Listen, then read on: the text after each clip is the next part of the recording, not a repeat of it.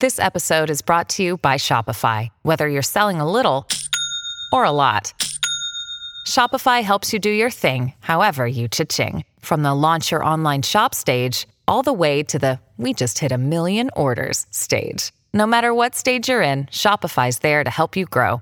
Sign up for a $1 per month trial period at shopify.com/special offer, all lowercase. That's shopify.com/special offer. Excuse me! Taxi! Come on, what are you doing? This is the 77 WABC minicast. And we are talking about President Biden's address to the nation, which just wrapped up a little bit ago. And there were some highlights, but there were also a lot of lowlights. I will say I thought it was very powerful when he did reiterate that the hospital attack, we're talking about that explosion that happened at the hospital in Gaza City, and he came out and he repeated again that it was not done by the Israelis. Listen to this moment that he said in his address. Like so many other, I'm heartbroken by the tragic loss of Palestinian life, including the explosion at the hospital in Gaza, which was not done by the Israelis. And that comes as, of course, we have heard just despicable comments coming from even members of Congress in America. This is cut 34 because this is Rashida Tlaib, who, again, was an elected member of Congress. And she continues to spew this nasty, vile hate that is anti-Israel. I think she's unfit for office. I think her and other members of the squad that have appeared to be pro-Hamas in their rhetoric, it's just been shameful. And I'm embarrassed that they are members of Congress. And you know that they're being used by Hamas and others around the world saying, hey, look, even here's a member of Congress in America. Look what she's saying. And I think that she and others should not be in the halls of Congress. They should not be representing the American public because they don't represent our beliefs. But here is Rashida Tlaib a little bit ago with some of her hate. I'm going to be real with you all. My colleagues, many of them, I usually don't talk smack about them. No, I'm usually considerate because I don't like them policing me, so I don't police them. But as an American, not just as a member of the United States Congress, I am ashamed. I am ashamed that they're saying, not yet, maybe next week. Shame! Shame! Not yet, Rashida. Maybe in a couple of days. How many more have to die? One more!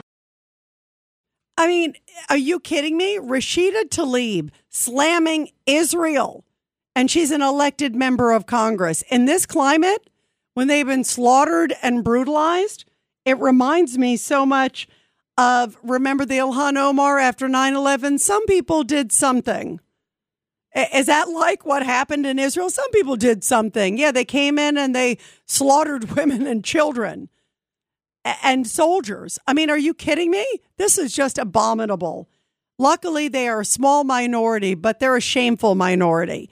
And I find it just despicable because that kind of rhetoric is why we are seeing places around the world burning American flags, screaming and shouting and throwing Molotov cocktails and opening fire outside the U.S. Embassy in Beirut and elsewhere around the world. This place is a tinderbox.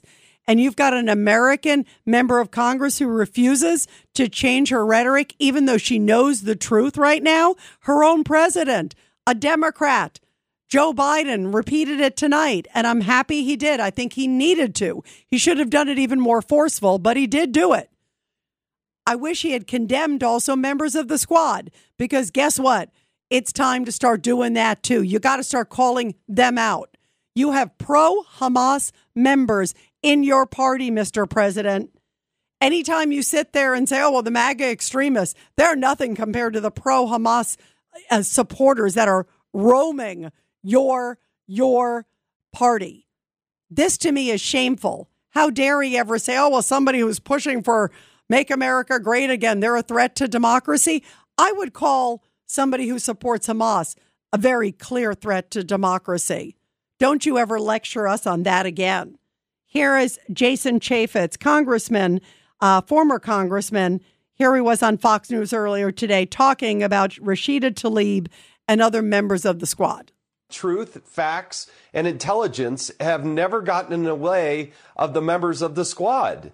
And I'm tired of the Democrats and President Biden, for that matter, calling out extreme MAGA Republicans as if they are so much an extremist for wanting to balance a budget and secure our border. Those are some radical things. But when these people literally go after and come to conclusions and whip up a crowd that then goes to the Capitol and commits illegal acts in the Capitol, nothing.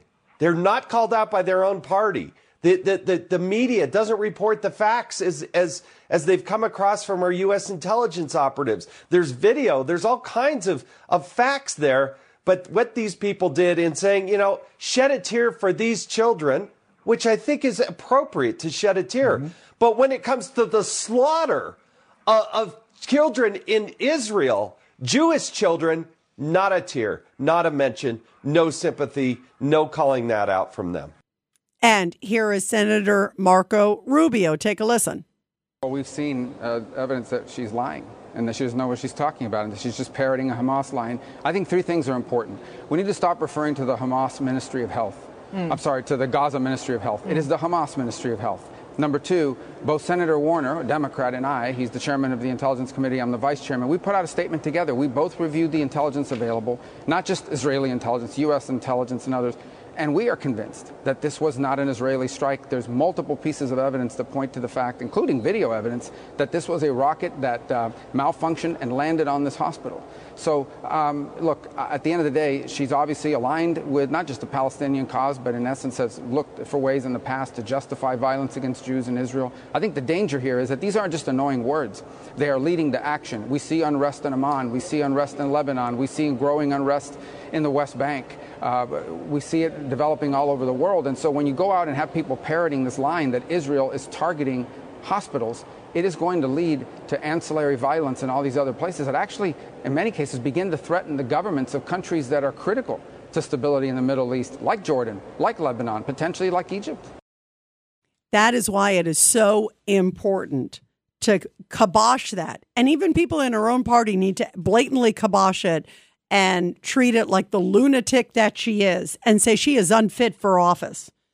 Because also you've got these students. There's Harvard students are holding a die-in to demand the end of the genocide in Gaza after signing that letter that blamed Israel for the Hamas attack. Who could forget that?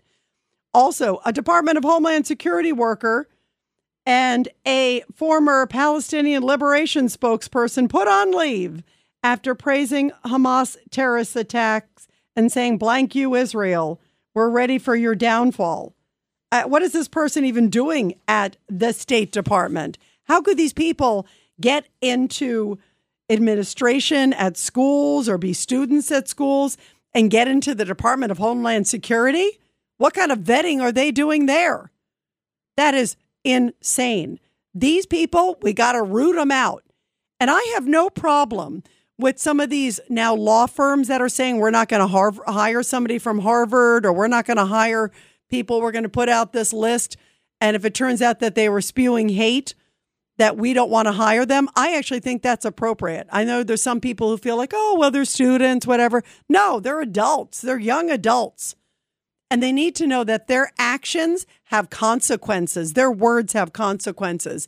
And what they're saying is so hateful and so disgusting that I actually think it says a lot about their moral character.